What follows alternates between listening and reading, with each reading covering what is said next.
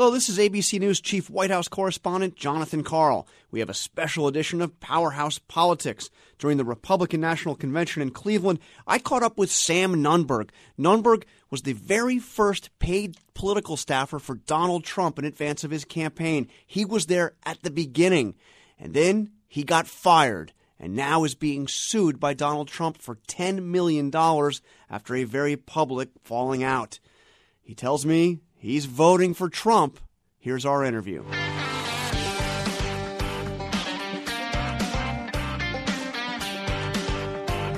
So I remember I was with you in 2013.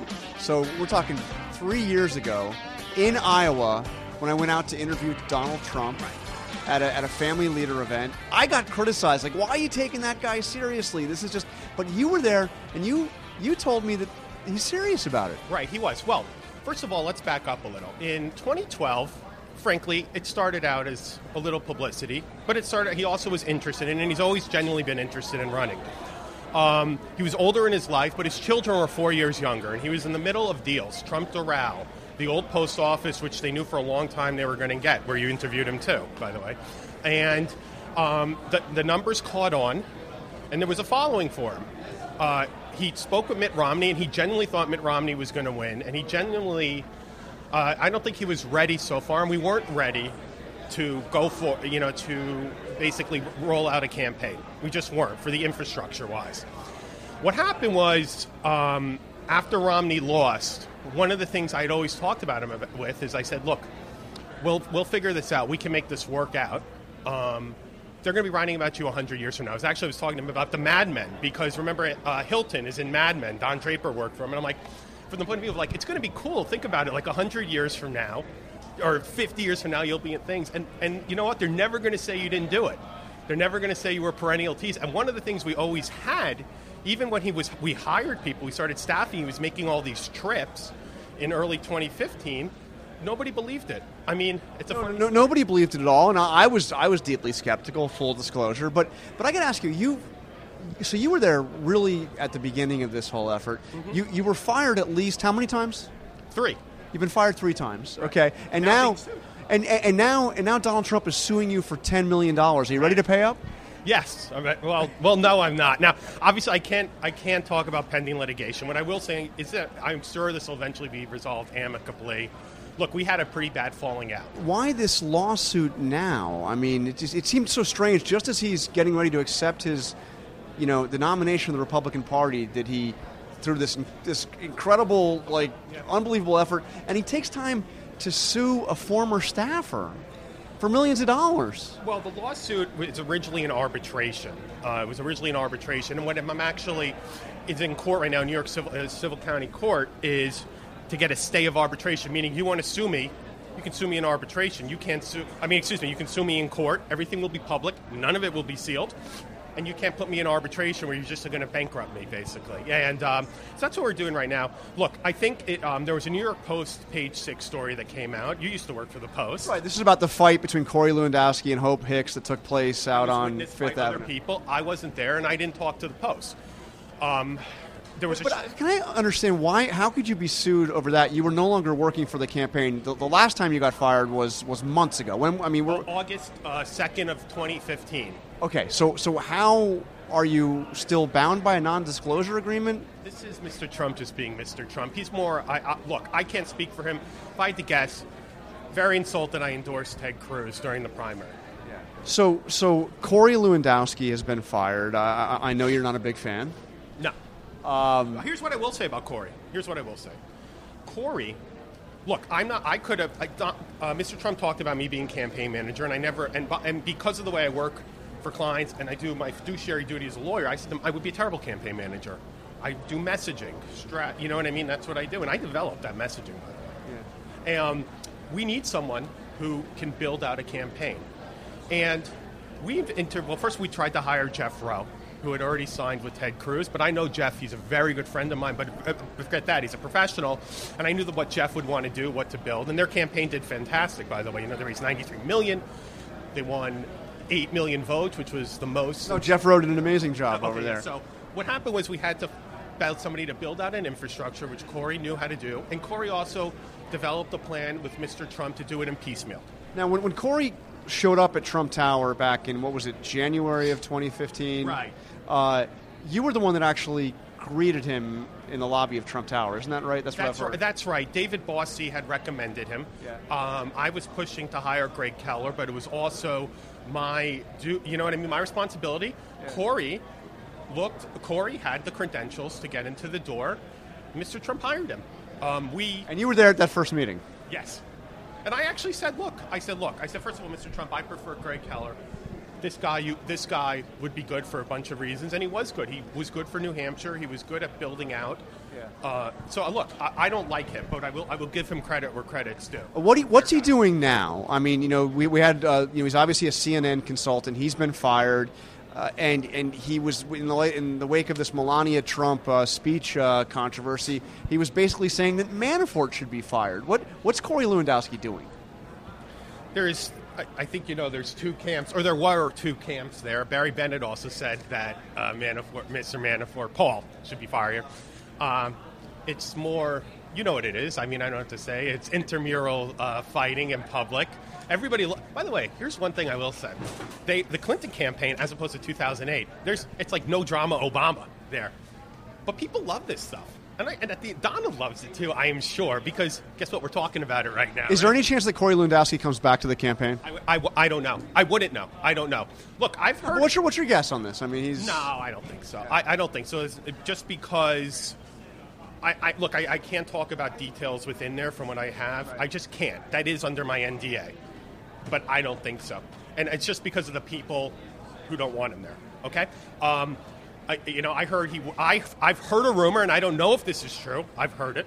He was colluding with Chris Christie to try to get Christie the VP, even after Pence flew to New York, and Christie was going to bring him in as chief of staff. Now, that could be true. I mean, it wouldn't. I'm not a big Chris Christie fan, by the way, so that could be true.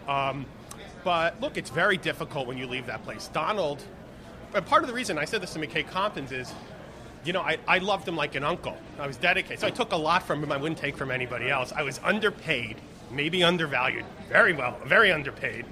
But he's generous in a lot of other ways, and he was very good to me. And I look back at the time now, and it was an important time in my life. And look, one of the worst things for me was being fired in that August, is, because I worked on this stuff, and just watching it work that fall. Yeah. It was terrible, man. I couldn't get out of bed.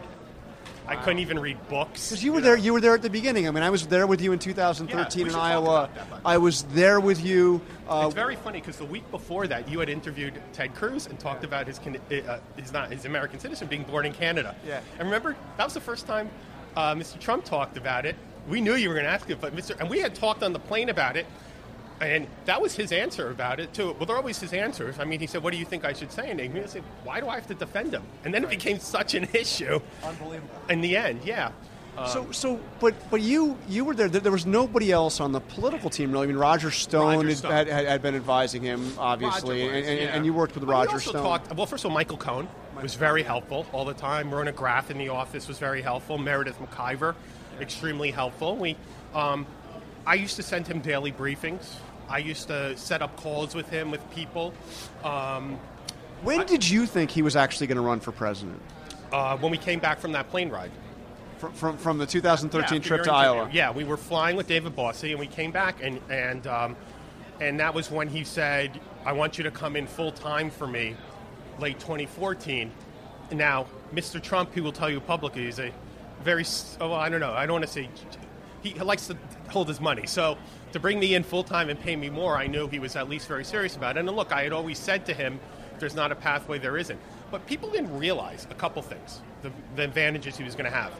There were two ideas. The first idea was just get in the last day possible, a la Nixon in 68. Take the helicopter the way Cuomo had it waiting in 88. Fly to New Hampshire, file. Can you imagine? That would be historic, right? You're in, get big bump, and you go in. And we could still have these people hired. The other way was mid-June, which he liked 2 days after his birthday. And here are a couple reasons why. One, the large field helped us. Why? You need a lower percentage to be number one. Right. At 15%, he could have been the front runner, and he ended up being 25, 30%. Right. Yeah. So that was the first reason. Yeah. The second reason was the other camp. First of all, we knew they were never going to take us seriously. We knew that. And that's like Sun Tzu. It was the weakness of them not to take us seriously. And he could have lost that primary. Ted Cruz, by the way, their campaign took us seriously. Well, not really. I mean, nobody attacked you. I mean, you were no longer with the campaign, but nobody attacked Donald Trump until it was too late. Or the ones that tried to attack us, it was out of desperation. Yeah, Rick Perry on his way out. Jindal on. I mean, but none of the, Jeb Bush was the perfect foil. Now, when you interviewed Mr. Trump in the OPO, one, you said, I don't think you're going to run, but we tested out another line. Yeah. The last thing we need is another Bush. First time he ever said it publicly, John. Was that interview I did with him in the Old Post? Correct. Now, why was that? That was also the perfect reason. That was 2014, right? Or was it 15? It was late 2000. Late 14. He was speaking at the DC Economic Club. Yeah. And we came in earlier for you. Yeah. And he loved it. I love that, by the way. I always remember that. I wish I had the picture of you guys walking up the staircase. And the funniest thing about him, when you interview him, is that he knows what to do. He's like, okay.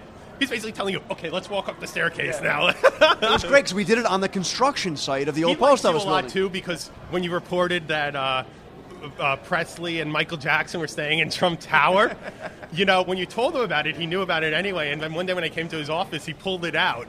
That's funny. Funny. And also, Michael liked you a lot, too. Michael Cohen likes you a lot. So, but we tested. So let's go back. So there's a couple of reasons. Now, remember, first thing is 2012. For better or worse, I don't know. People feel Mitt Romney played it too safe at the end, And he probably did, and I'll tell you why. Because as he won 9 out of 10 things, except he won favorability. Well, if Barack Obama's favorability is so high, then guess what you have to do? Destroy him, right? The same way they destroy Mitt Romney's business record. Okay. So they feel dejected. Now, I personally think Mitt Romney would have been the best nominee that time because I don't know who else, Newt Gingrich or Rick Santorum. I don't necessarily think they would be good nominees. But he lost. We have 2014, another wave election, and the Republicans did promise to defund Obamacare, to stop this amnesty, and they don't do anything, and it's a frustration. So Donald can be the perfect critic, and he can be a Rorschach. Barack Obama said, I'm the Rorschach. I'm like a Rorschach tester, but so could Donald, and that's what people did. He was very, So let me ask you, so we don't have much more Sure. time, but I want to ask you, and you were there at the beginning. Right. You had that He very was worried that week before too. I've never seen him like that, and it took a lot of. Let's give him a lot of credit where credit's due. Besides the fact that he was going to be lampooned and not taken seriously. It takes a lot of guts to go down that escalator, and he did it his way too. It takes a lot of guts, and he's here now. But yeah. So, what? As somebody who spent so much time around him, what would he actually be like as president? I think that he would be the kind of president where he'd be an executive chairman type. He would get into the details on, national security and the economics. That's what he's interested in. It's his wheelhouse in the negotiations, statecraft, everything. He'd be an overbroad, but I don't think he'd be into the details. He doesn't have to be. And I think that he would be able to get a lot of, as he says, get deals done. I don't necessarily, I'm very conservative, so I don't know what that means necessarily, but if that's good or not. And I think that he would be able to really change the direction of the malaise in a lot of this country. I've seen him in these business meetings. I've seen him in discussions on other issues. He listens to everyone. He takes a lot of advice and a lot of different information. Let me give you one quick thing, John. Okay, he would tell me we'd be talking about subject X. First of all, what do you think? What do you propose? You explain it to me why. Tell me every reason from the way I like it that I shouldn't do this. I want every reason. I don't even care about the reasons I should do it as much as why. And we go through everything. Tell me everyone's position. Tell me the Republicans. Tell me the Senate, the House, what could go on in committee. Tell me the Obama administration, and tell me the past Bush administration. He is very detail-oriented. He is. So let me ask you, sure. Before you go, when was the last time you spoke to him? Last December. I mean, we don't have, we've had a falling out. Yeah. We've had a falling out. Professionally, I understand it. I miss him. You know what I mean? Here he is. You don't work for somebody. But he's the big loyalty guy, and you were there at the beginning, and you were there, and you were encouraging me to come out to Iowa and do these interviews and pay attention to him, and you were saying this is serious. I didn't know whether or not to believe any of this. Right. Most people didn't. No, But I thought funny story about that. I thought the mere fact that he was going to Iowa and he was speaking before a big group of Christian conservatives, that was newsworthy to me. That's why I went out and I did the interview. I didn't, I wasn't expecting him to run for president. I thought it was possible. But a lot of people were like, this is like malpractice to pay attention to him. I don't think I was treated well, but I'm voting for him. Yeah. Right? I'm voting for him because I can tell you what he didn't do. He hasn't lied about Benghazi. I think that he had to make a decision. A campaign manager and I, whatever my role was, I looked at it basically as a communications. We couldn't get along, and it was his decision that the campaign manager was more important. That's his decision. That's his right. That is, and by the way, objectively, that makes sense. Frankly, you need the operations guy. Oh, you think he's going to win? I think he can win. I don't know right now. I think that we will have a better idea, John, around September 1 where the race is. I think because, there's a lot of factors here. There are these issues that happen with the campaign, all the shootings, and then, we all, the nation, the national security of the world, as you know, we almost had a coup attempt in Turkey. ISIS is controlling more land than Syria. So I think, and the economy, for people my age, the economy, the graduating colleges, stuck with student debt, they can't get jobs. So I think he can, but I also think she has a lot of advantages, and Democrats have a lot of advantages no matter what in presidential elections, because they start out with California and New York. So, but look, he can win. Look, here he's a couple formulas to get to 270. He's leading in Iowa right now in private polling I've seen. It is almost a statistical tie in private polling I've seen in Florida. And in Ohio, he's up, at least heading in a private poll that I saw that I trust, he was up by 4 points. Yeah. Okay, I don't think he'll win Pennsylvania, but that's neither here nor there. And then he can win 270 if he can get Virginia, Colorado, Nevada. He can get there. So, yes, he can win. And look, I will tell you something else. Let me just say very quickly, anybody that underestimates Donald Trump is always making a mistake. Okay, so just to wrap this up, he's suing you for $10 million. Right. It should be $10 billion. I don't know. And you're supporting him for president. I'm supporting. I will say one thing, though. I'm insulted. It was only 10. If you're going to say I caused damages, maybe I would have. But if you write 10 million, Mr. Trump, it's got to be 100 million, 150. That's really hurting my. That doesn't make me look that good. I can only cause 10 million in damages. No, I think it'll be resolved amicably. I think everything will be fine on that end. And you hope he gets elected president? Of course I do. Yeah, I hope he does. Do you hope he drops the suit or settles the suit before he gets sworn in? I just hope we can. Look, he doesn't need this. We have 100 days out to the election. Who needs to be doing this? Michigas, All right. Sam Nunberg, thank you very much. Thanks again to Sam Nunberg for speaking to me at the Republican National Convention. That's all for right now on Powerhouse Politics. Make sure to subscribe to our feed on iTunes and listen to us wherever you get your podcasts. Thanks again. We'll talk to you next time.